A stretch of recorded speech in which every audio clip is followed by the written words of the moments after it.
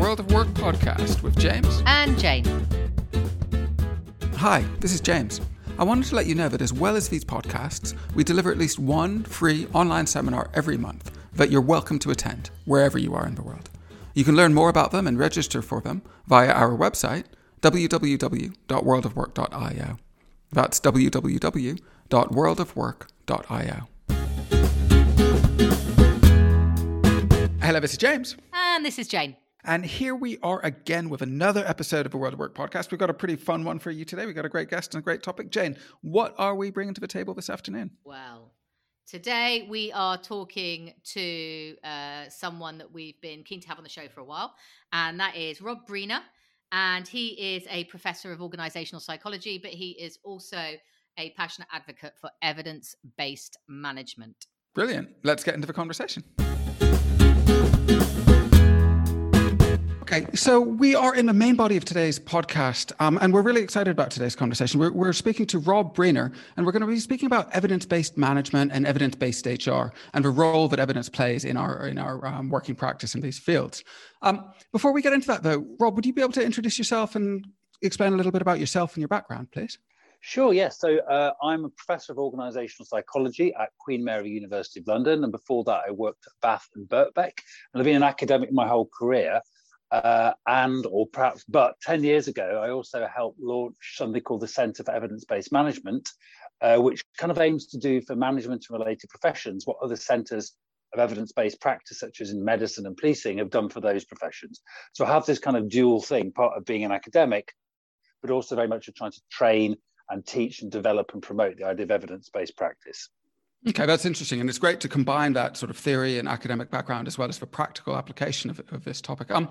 Before we get too deep into it, though, could we start at the beginning and just explore what evidence-based practice or evidence-based management is? So when we speak about it, what is it? What are the steps involved in it?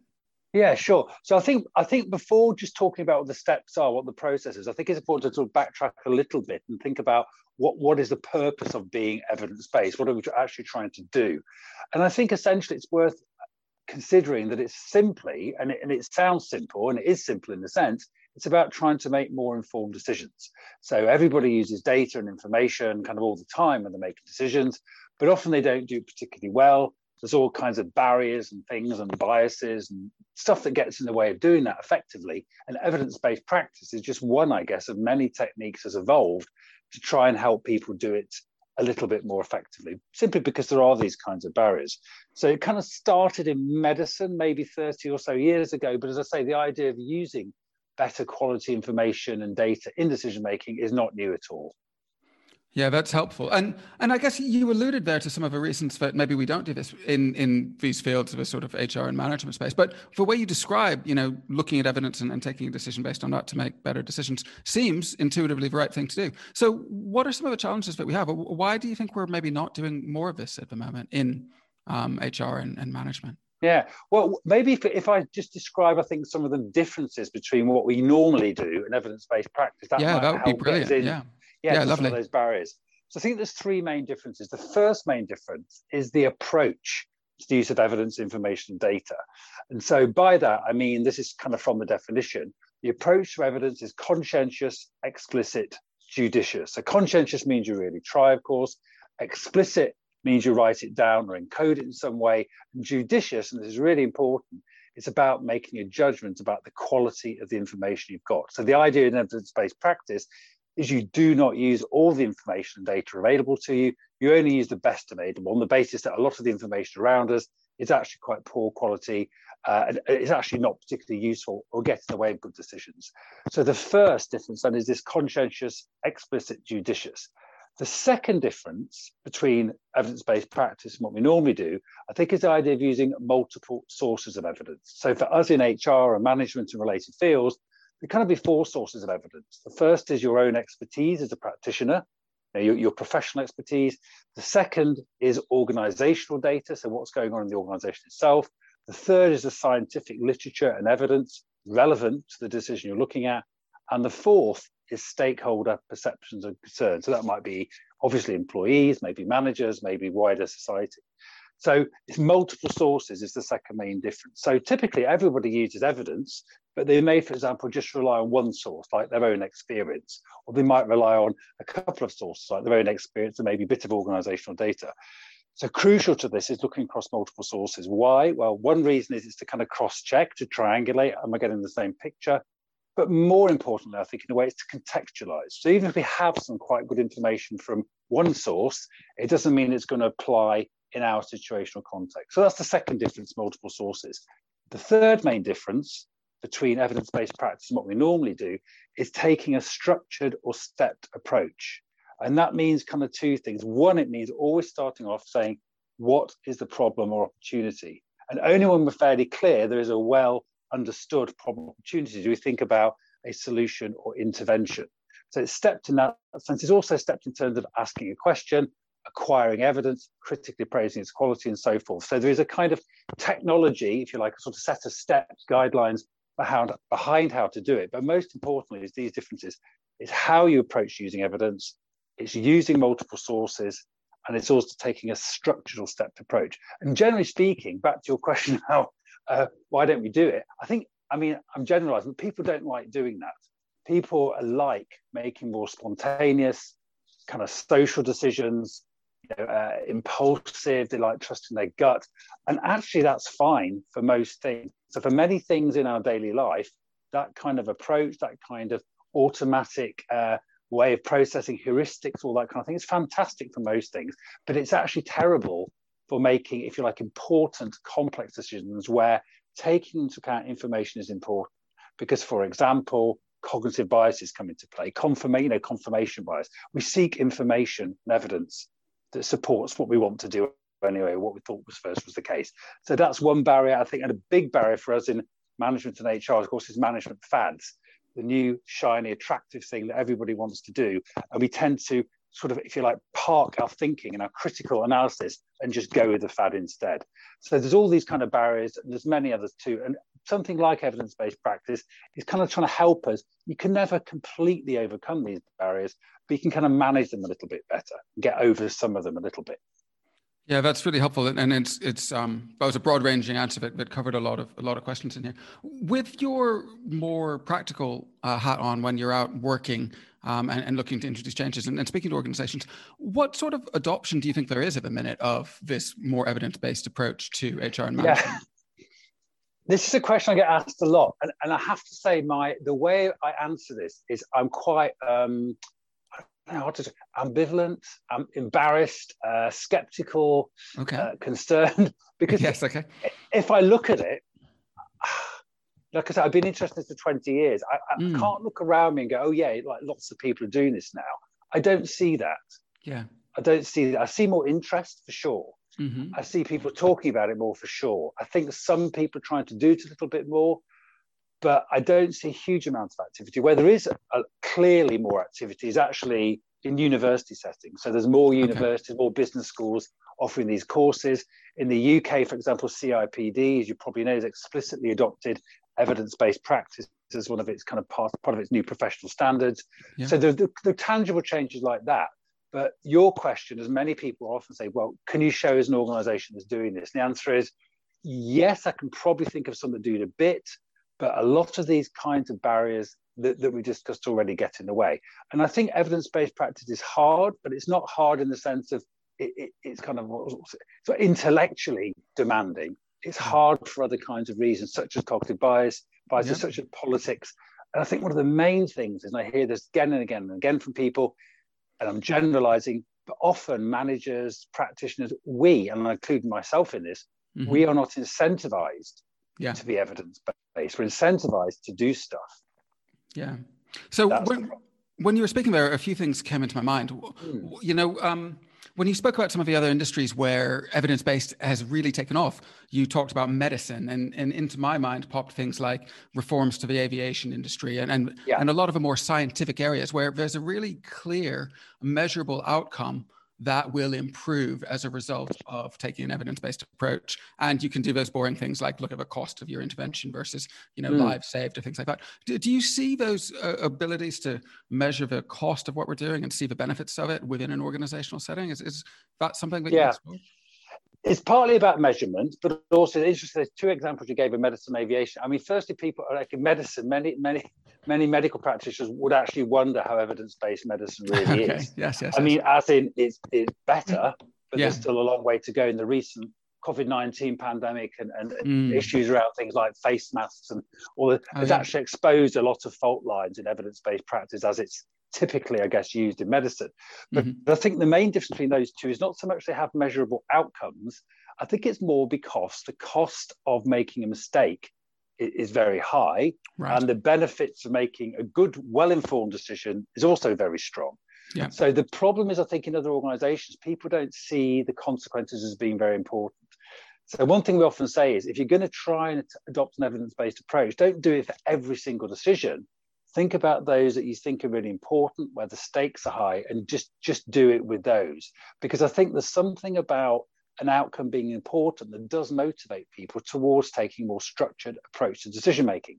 So for example, if you think about people, the things that are very important to us as individuals, if we really want to make sure we make a well-informed decision, people do spontaneously adopt something like evidence-based practice. Now, if you don't mind, it's a bit indulgent. I want to give you an example. Yeah, this is a pre-pandemic, pre-lockdown example.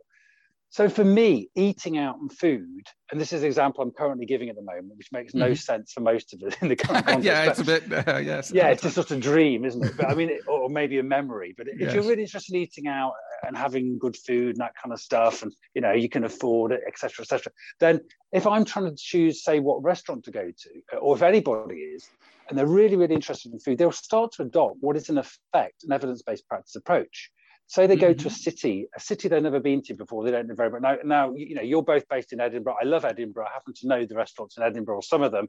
But supposing I didn't, how would I find out? Well, I'd look at different kinds of sources of evidence. Yeah. I might look at Google reviews. I might look at TripAdvisor. I might look across multiple sources of evidence, but I'd also be aware that each source of evidence potentially had limitations and biases. I might also talk to friends. I might talk to colleagues. I try and go through a structured approach to choose a restaurant when I'm going to get a good dinner next week. I'd actually go through that process. So what it seems to, and that's just a personal example, but it seems to be going back to medicine and aviation, where the stakes are high, whether it's personally or to do more collectively, to do with people's lives and people dying, then I think people will take this approach and they will kind of adopt. I think where the people can't see that the outcomes are important in some way, then they won't. And this is a real issue, I think, in HR and other fields. That one of the challenges is many of the things we do are not evaluated, or they're not evaluated properly. Which means that it doesn't matter what we do. If you're a training manager and you've got a training budget, most training is never evaluated. Does it matter what you put on? No, of course it doesn't. Nobody cares as long as they like it. As long as they like it, as long as they enjoy it, as long as people say, they got something out of it, which of course is not much of a measure of training effectiveness, as you know. But if they do that, they'll keep their job, they'll keep their budget, they'll be fine. So I think that's the key thing. And when it comes in all this, I always feel it's really important not to blame, in any sense, individuals for not doing it.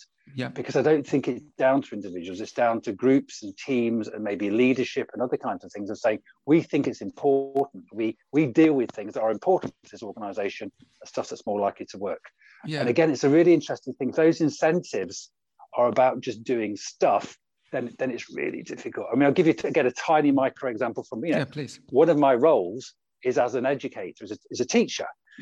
Now, you do not have to be a kind of world-leading expert, and I'm certainly not, on how people learn, but in general, standing up and lecturing, typically, is not regarded as a very effective way for people to learn. Yet, look across our educational institutions around the world, not schools, actually, schools are better in this regard, but universities, the lecture is still the standard way that we deliver education. I mean, it is nuts, it's bonkers.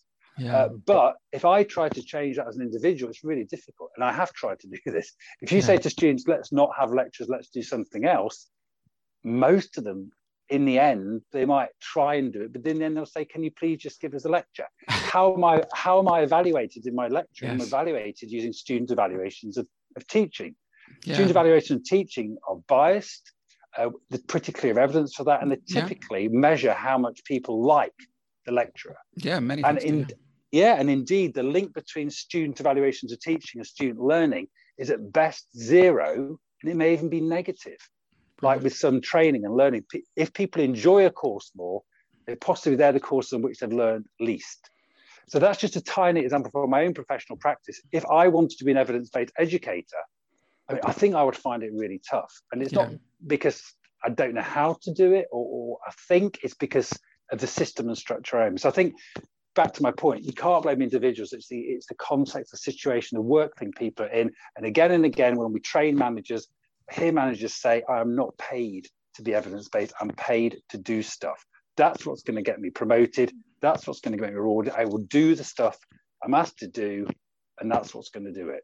Asking questions, questioning things, but not for everyone, but for many of us, it's not really something you're supposed to do. You're supposed to just get on with your stuff. Yeah, well, rocking the boat is always a dangerous thing to do within our own lives, isn't it? And when you were speaking there, I thought of something else. When I was at university, our medical department brought in problem-based learning as a different way to take an approach. And that feels, again, like innovation in that space. Yes, exactly. And as you're speaking more and more, it feels like while what you're talking about is, evidence-based practice in the workplace, it feels like a theme that I've been sort of cogitating on a little bit now is that the sort of weight of our collective history and expectation is almost what we're trying to change. A different way of thinking about and looking at what we're doing almost feels necessary to bring these changes into the cozier and softer domains of our lives where we don't have that imperative for disruption. Sorry, jump in if you were going to say something there. And all I was going to say is I think what we do is, again, this is not, I don't like this way of putting it, but I can't think of a better way of putting it. I think when we make decisions as professionals, we're making them also as humans. And some of that humanness is very important and essential and desirable, and that's what we should be doing.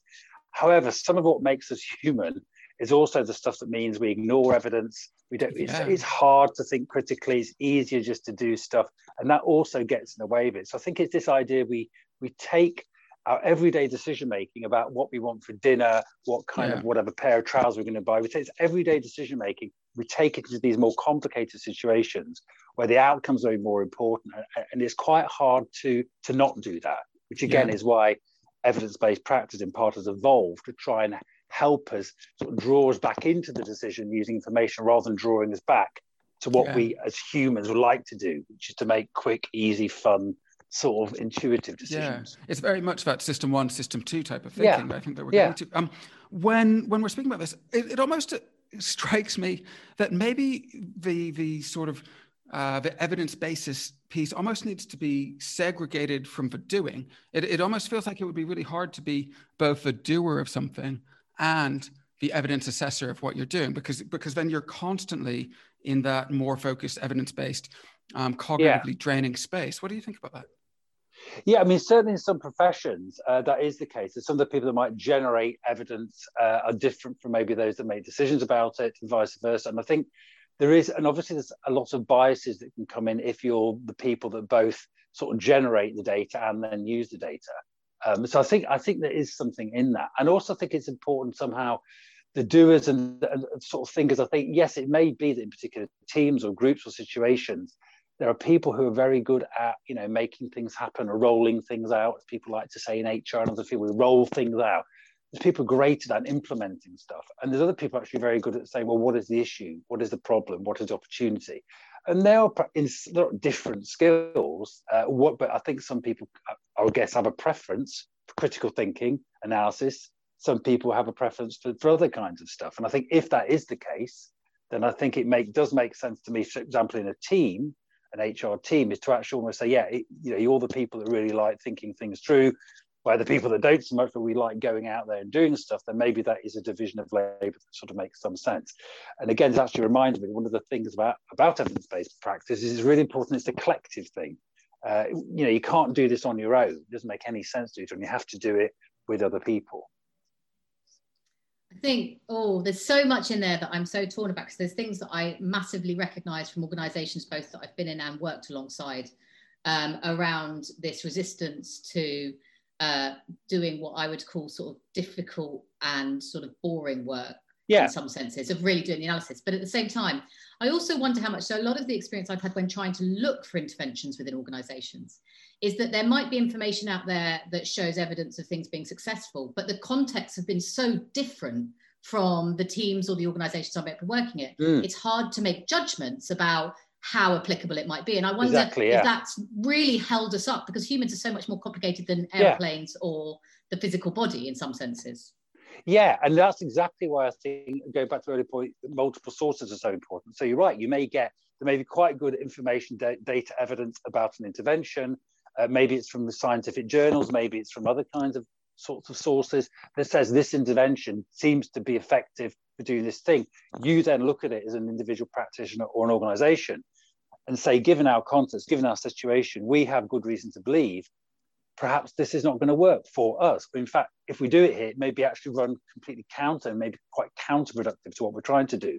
So I think that nuance is very, very important. And I think one of the ways in which evidence-based practice, I think it's sort of given the wrong impression, or people get the wrong impression, is that people think it's about things like randomized control trials or experiments or meta-analyses and just having these huge bodies of scientific evidence, which you give to people and say, there you go, get on with it.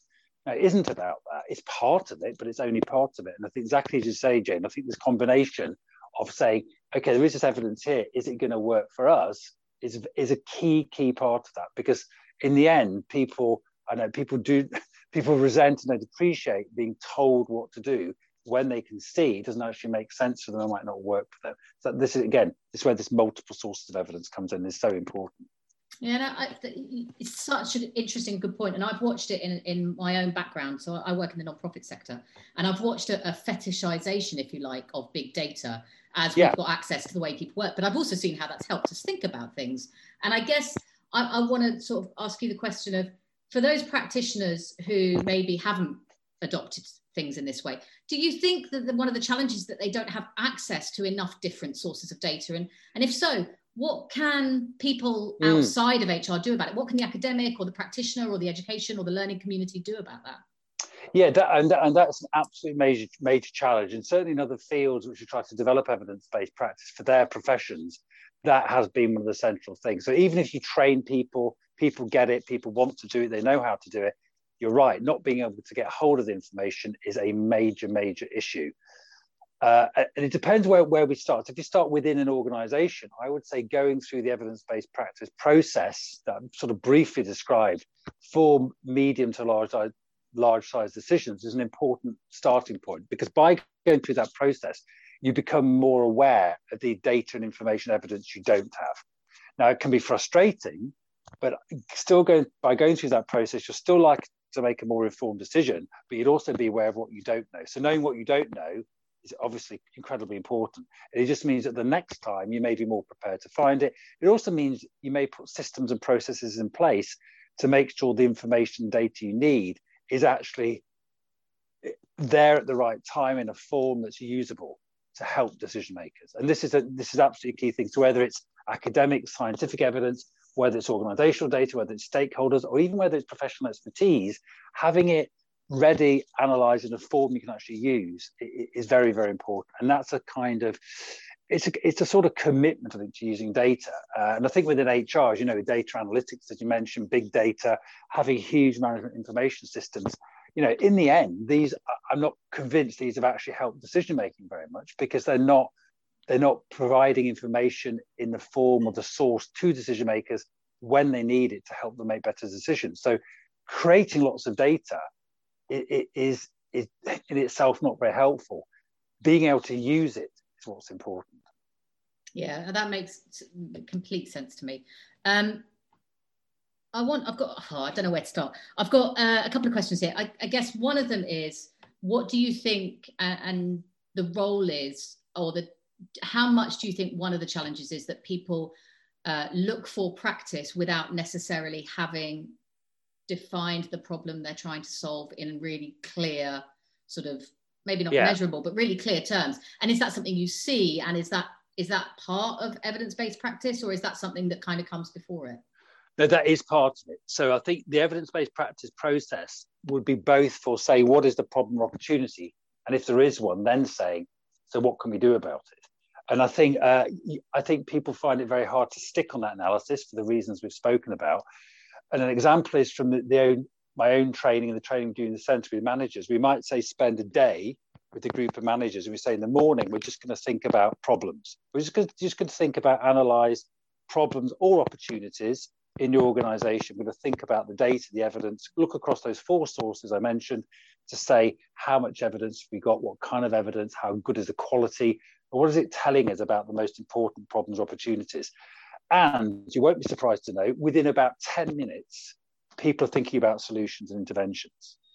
And we have to say, no, we're going to do that this afternoon, okay? We're going to do it all. Can we please focus on this? What is the problem? What is the opportunity? And I think, to me, if there's one piece of advice, if you have, I mean, obviously it's a bit superficial saying here's one piece, but if there is one, I would say the key thing is spend more time identifying what the problem opportunity is. So even if you can't maybe spend a lot of time thinking about the evidence for the intervention, just spend more time on the problem opportunity. Because I think without that, in any context, we all end up just doing stuff. We just do lots of activity with no clear purpose. And also, by not thinking about what the problem opportunity is, we don't learn about our organizations or the context we're in or our craft as a professional. We just keep doing stuff. And I think that, to me, is one of the main barriers, is this kind of urge to do stuff and to not think about what are we trying to do? What is the problem? What is the opportunity? How do we know it's a problem opportunity? So I think, yes, I agree. I think starting with that and trying to keep focused on that is very, very important. Okay, I've just got one more question before I hand back over to James, and that is, I'd love to know, just drawing on your own sort of experience of trying to sort of encourage people to adopt evidence-based practice.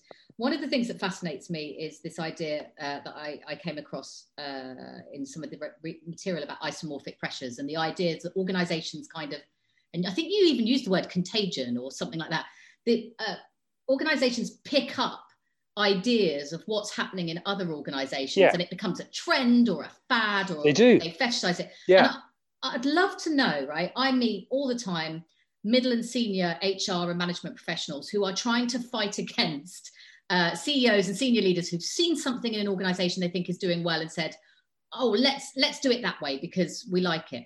And I wondered what your advice is of how do they challenge upwards politically sensitively and try and make the case for this more, let's define the problem before we start going off and copying Spotify, for example. Yes, exactly. So similar, yes, I've had many of those stories as well. Sometimes, I'm not so shocked now, but maybe years ago, I was naively quite shocked by this. The idea the CEO gets hold of a book, just let's think of one at random, Daniel Goleman, Emotional Intelligence, just as an example, and they suddenly decide that what the whole organization needs is emotional intelligence because they've read this book. And there's lots of other examples, learning organization, going back a bit, whatever, it could be mindfulness now, whatever it happens to be. They read a book and they think, yeah, that's it. And I think one of the interesting things and the challenges specifically for us in HR and this kind of field is that, of course, CEOs and everyone is human, and humans all think, and to some extent they do, they know how other humans work. So if we were in IT or facilities management, you don't get popular management books about things like, IT in businesses. And people go, I guess you might have things like blockchain. That's maybe an exception. But in general, CEOs don't grab a hold of a book about how you construct an office and tell people that's what they have to do. But they are quite happy to do that in the case of HR, it seems to me sometimes. And how to stop them from doing it, I think it's really difficult. I mean, one thing is it's almost too late. By the time if a CEO believes, you gave the example of Spotify, if they believe that if they can look at what Spotify do, copy what they do and be successful, it's just way too late. They should not be in that position.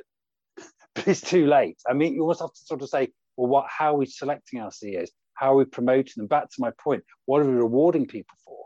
If we're rewarding people just for doing stuff, sure, that CEO is just going to do stuff, and they will copy stuff other people do because they think it's cool, or they believe that's what's going to work. I think one way I deal with that is I kind of try and use analogies. So one analogy I quite like to use, I don't know if it works, I'll try it again now, is you've probably seen these articles, blog posts and so on, clickbait about, the 6 habits of Silicon Valley. Yeah. The 6 habits of Silicon Valley billionaires, right? We love these, right? You've got to get up at 4 a.m. and have an ice bath with 3 piranhas. If you looked at James and I's instant messaging, you would see probably 90% of it is us ranting about these things. Yeah, exactly. And it's the idea that if we as humble, non-Silicon Valley, non-tech people, if we look at what these people do and copy, so we get up and have our ice bath at 4 o'clock, we do an hour of meditation, we do have a smoothie. The idea is if we do this, we too become billionaires. I think it's exactly the same when we look at Spotify, whoever it happens to be, and we look at some of their practices. There's an issue though. We don't know Spotify is successful because of that practice. We just don't know. They probably don't know either. Similarly, and even if it is, just because it works for them doesn't mean it's going to work for us. Back to your point, Jane, about different contexts. So I think illustrating to people, it's almost, this is an example of actually cognitive bias. It's a kind of fallacy that we see something successful, we pick out something that successful thing is doing. We believe that that is why they're successful, and we believe by copying it, we will be successful too. And there's so many flaws in that. But again, if people can't see that, it's, I guess, particularly for very senior decision makers, it's quite troubling.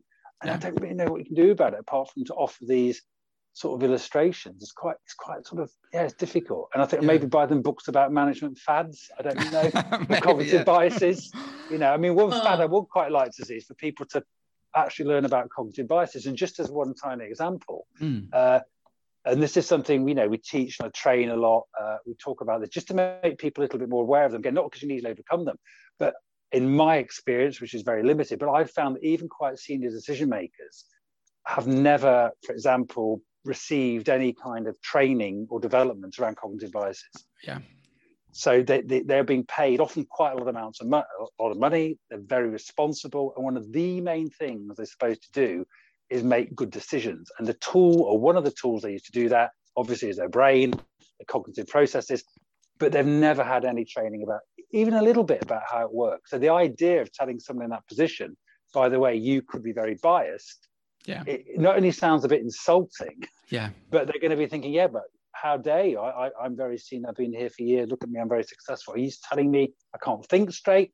Sure, you can't think straight. None of us can think straight sometimes, but that's not what they're used to. So even something as simple as that, and often in the case of business school education, I'd even say just basically organization, induction into any organization. I think something just around cognitive biases to at least say to people, look, just because you see something, or you think you see something, or you think you perceive something, doesn't mean you are. You need to check it out. You need to, back to multiple sources, you need to get another source of evidence to check out that is indeed what it seems to be. So a lot of the stuff that you've talked about there feeds into my own sort of interpretations of certain things. And this is, again, me, bringing all my biases and, not evidence-based. But one of the things that I kind of sense is I believe that a lot of people who are successful in organizations and successful within the types of social structures we create around work are at times successful because of their certainty. And their certainty is coupled with lack of self-doubt. And if you lack self-doubt and if you have certainty, why would you ever question what you're doing? Exactly. So almost what we're asking people to do hinders the superpower that lets them succeed in the first place in the workplace. Well, what do you think about that? Yeah, absolutely. It reminds, there's a parallel here with things like, I don't know if I've got the book's called now. There's a book about the power of introverts.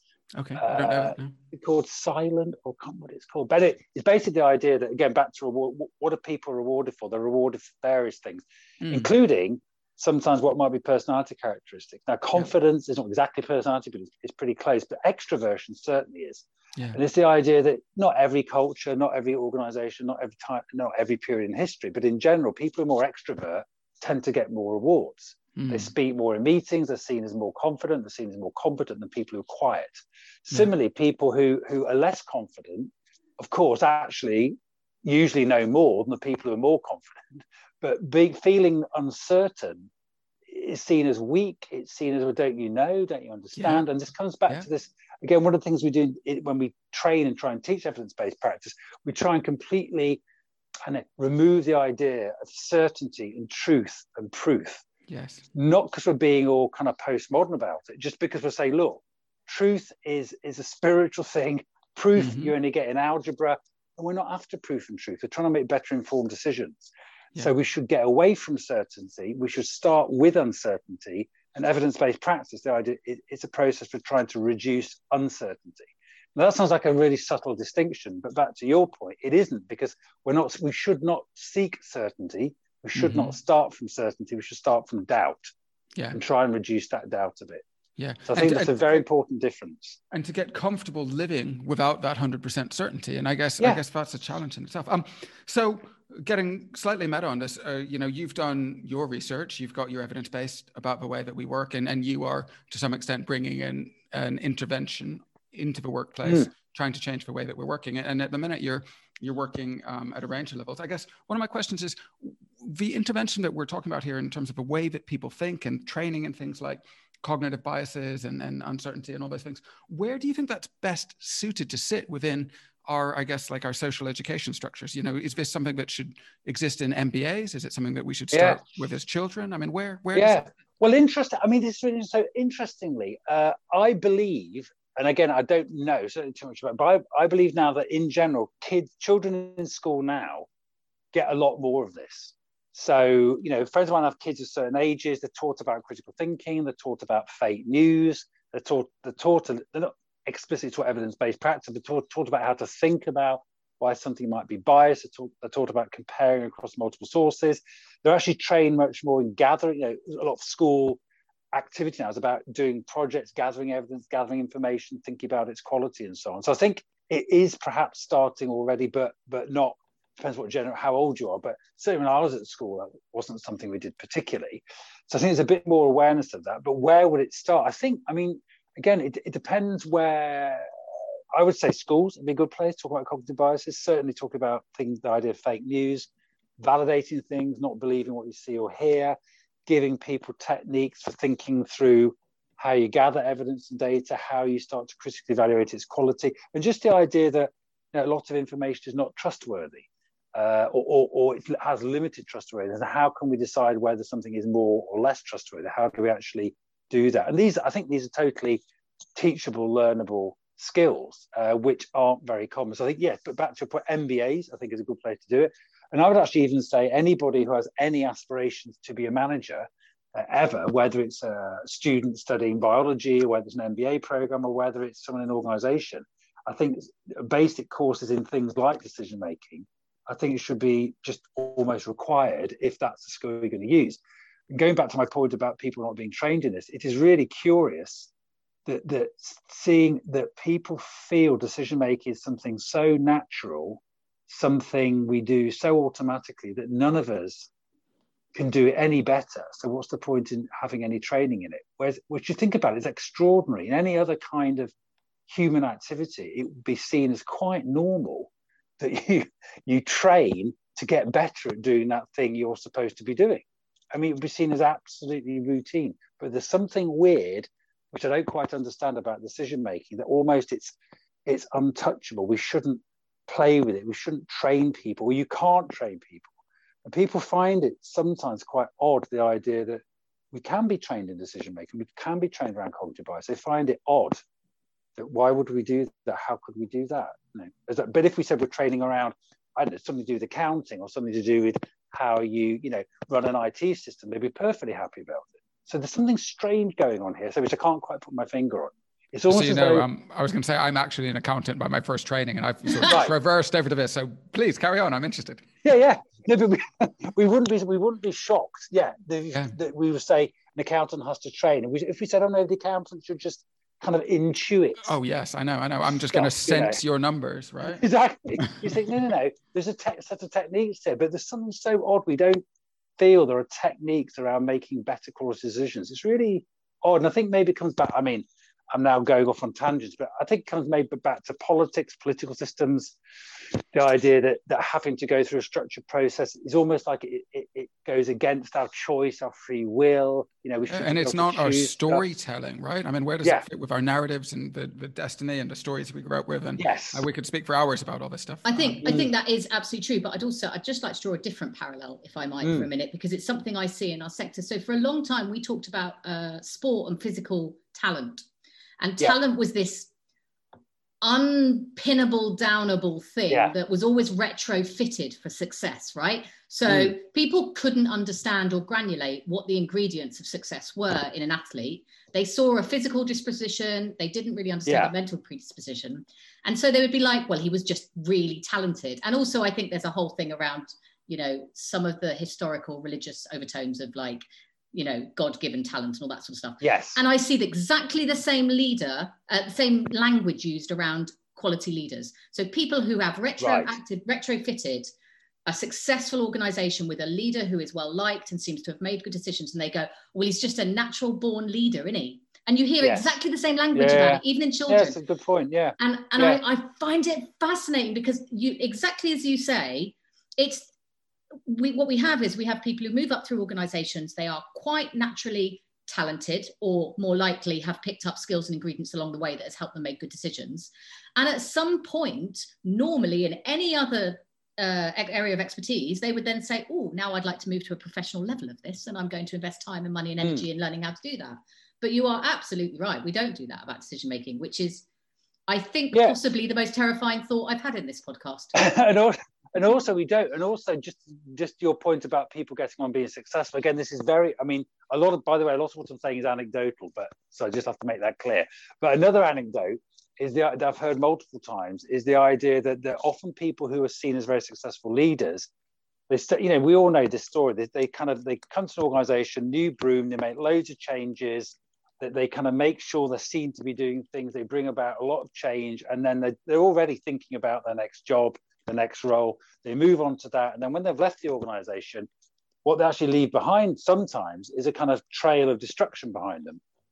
Yet somehow they're regarded as these amazing, decision makers who are doing amazing things, and they do the same in the next organization, and I think there's a sense in which we value, if you like, people doing lots of stuff and bringing people with them, and we all like that. It's this idea of, obviously our ideas of leadership are changing quite a lot now, but it's the idea of this heroic leader figure. And actually, we don't care if they leave a trail of destruction because they're just so cool because they made all this stuff happen. And then they go to then they're attracted to another organization, then they do the same thing there again and again and again and again. It's social influence, right? I mean, that's so much. We're social beings at the core, and we value that, and we care. I don't really care about your data. I care if you've got personal magnetism and tell a good story. And I think, again, everyone wants to sort of COVID-ize everything. But I think there is a sort of slight, obviously, COVID story or pandemic management story. If you think about political leaders around the world now, those who, going back to your point about uncertainty, those who are willing to express uncertainty, who say we don't really know what's going on, we're not too sure, they're not too confident, they share their lack of certainty in their decision making, and it appears that those leaders, again, this is very anecdotal, but appear to in some sense have been quite successful. Whereas the kind of typical heroic management approach doesn't really work with something like, it possibly doesn't work anyway, but it certainly doesn't work with something like management of a pandemic, because you need people prepared to look at data, to think about uncertainty, to think about risk, all that kind of stuff, rather than just how they can look good or how they can seem great or take magnificent steps and decisions that in some way will make them look great historically. So I think you see this kind of split. And I'm one thing I hope, in terms of people perhaps are thinking a bit differently about leaders, are those, back to your point about confidence, maybe being a bit less confident, being a little more quiet, maybe being a bit more thoughtful, will be perhaps qualities that are seen as good things in leaders, not kind of weak things in leaders. I'm going to squeeze in one last question from me, and then I'm going to hand over to James for one last question for him. Sure. And this might be a bit meta, so apologies. But one of the things that really struck me when I was listening to some of the things that you were talking about elsewhere was this management fads, and how people use the techniques of marketing, persuasive marketing, to sell management fads and interventions so that people gloss over and don't really look at the evidence. And I do wonder sometimes if the reason that we struggle to make the case for things like evidence-based practice, the sort of more routine, slightly boring, really hard work to do things properly, is because we don't play their game, if you like, and use those tools of persuasive marketing. And I just wondered morally where you stand on that, because it's a battle I have constantly with myself about how we do things. Well, as you can imagine, this is a conversation I've had a few times. And the idea is, could you turn evidence-based management, evidence-based practice into a kind of fad?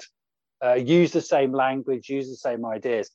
And obviously some people say, well, you should, because it's so important. If you can get people to do this, then it's going to be, that's more important than actually, get your hands a bit dirty, exaggerate a bit. So there's an ethical thing you're right about, saying, do you want to tell people things that's just wrong about evidence-based practice to sell it? I would say, personally, I don't particularly, but I can see there's an argument for that. However, the main issue is evidence-based practice is not a fad. It's actually quite hard to sell it like that. So, because it's not going to solve all your problems. It's not going to be a panacea. It won't fix everything. It won't make you feel like you're on top of everything. It won't make you great. It'll just help you make a better informed decision. So one of the challenges is that sounds quite dull, and it's really hard to make. I think it is just intrinsically hard to make that exciting, because it isn't exciting. It's important, but it's not exciting. Well, it might be for a few people, but generally it's one of those things that's important.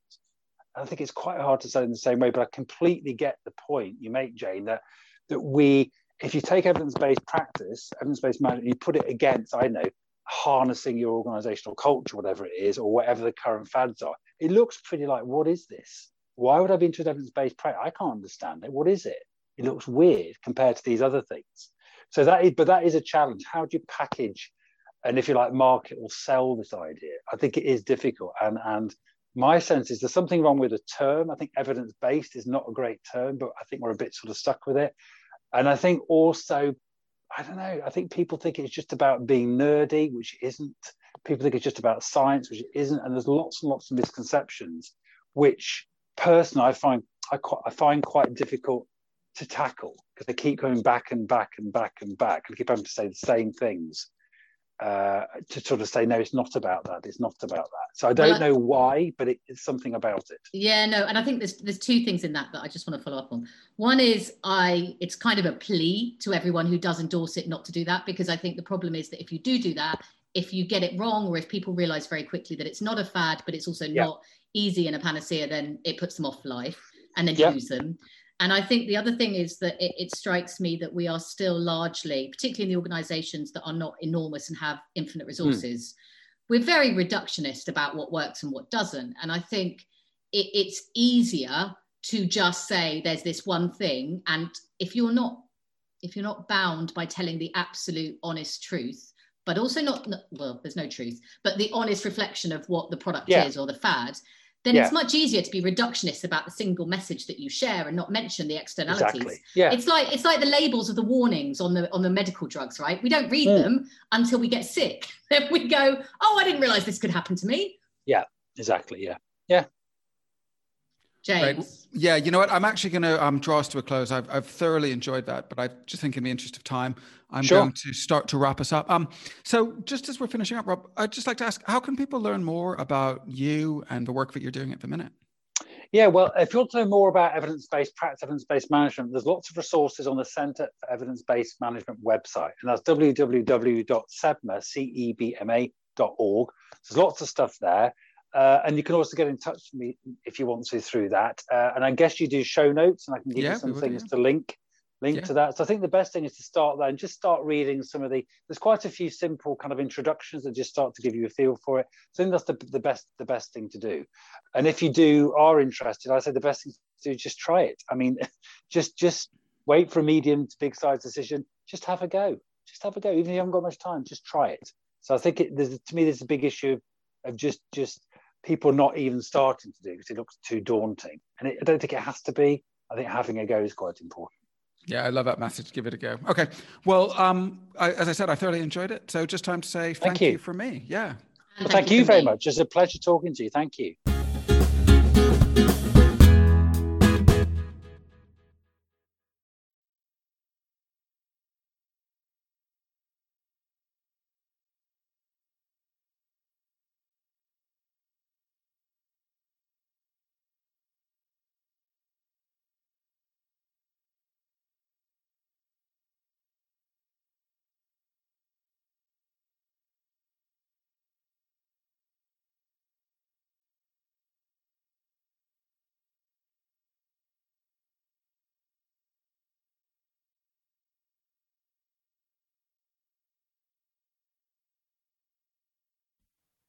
Okay, so you are back in the room with us. That was our conversation with Rob Briner, all about evidence-based practice and evidence-based management and HR and the bringing about evidence-based thinking into the world of work. Jane, that was a fun conversation. Was there anything that came up that you'd like to reflect on or that got you thinking? I think there's quite a lot. And it's not necessarily about evidence-based practice itself, which I feel like in some senses is very straightforward. And I think I'm not sure if we got it on the podcast, but afterwards, Rob referred to it as kind of a meta intervention rather than intervention. I think that's a really good way of thinking about it. But I guess I do have a question. Well, it provokes so many questions about the way we do things.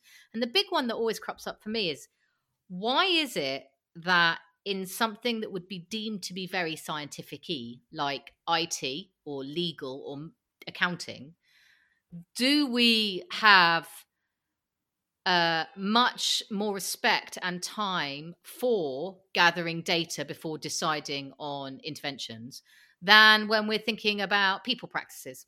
And I realize that's a slight sideway, but it's just struck me, and I cannot get rid of it, because I think the cost of doing it wrong is every bit as hard for an organization to bear as if they get, the wrong, I don't know, CRM system or the wrong operating system for their staff. But yet somehow we seem to be much more comfortable with trying stuff without actually being confident if it's going to work or not. Yeah, it's interesting. It's something we explored a little bit, but there's definitely more to be explored in that space. Like you, I think I left that conversation with a whole host of ideas and interesting reflections and things that I'm going to sort of chew through over the coming weeks, which is great. My sort of takeaway is probably the importance of exploring how we think and developing that sort of metacognition and awareness of our own processes, and with that, all our biases. And I think it's great to hear that type of learning is being embedded into the different stages of education and younger students and things like that. So I think that's brilliant. That's something I never had when I was younger. So I think learning about that and exploring those factors is a great starting point for, departing into this world of being more, I guess, intentional and mindful and evidence-based in what we're doing. So that was a big takeaway for me. Okay, can I have one more? Because I feel really strongly about this. Yeah, go for it. Decision-based training, decision-making training. I think I hadn't even thought about it, but he's so right. We treat it like a talent rather than a skill. Yeah. And that's really annoying and I think quite dangerous. Yeah. Well, brilliant. I thought that was an excellent conversation. So let's call it a day there. So it's goodbye from me. And it's goodbye from me. Hi, it's Jane. And I just wanted to say thanks for listening to the whole episode. If you enjoyed it, if you have a question, or if you just want to say hi, you can find us on Twitter at worldofwork_IO. Don't forget, you can also find out more about what we do, including our online seminars, workshops, and development programs on www.worldofwork.io.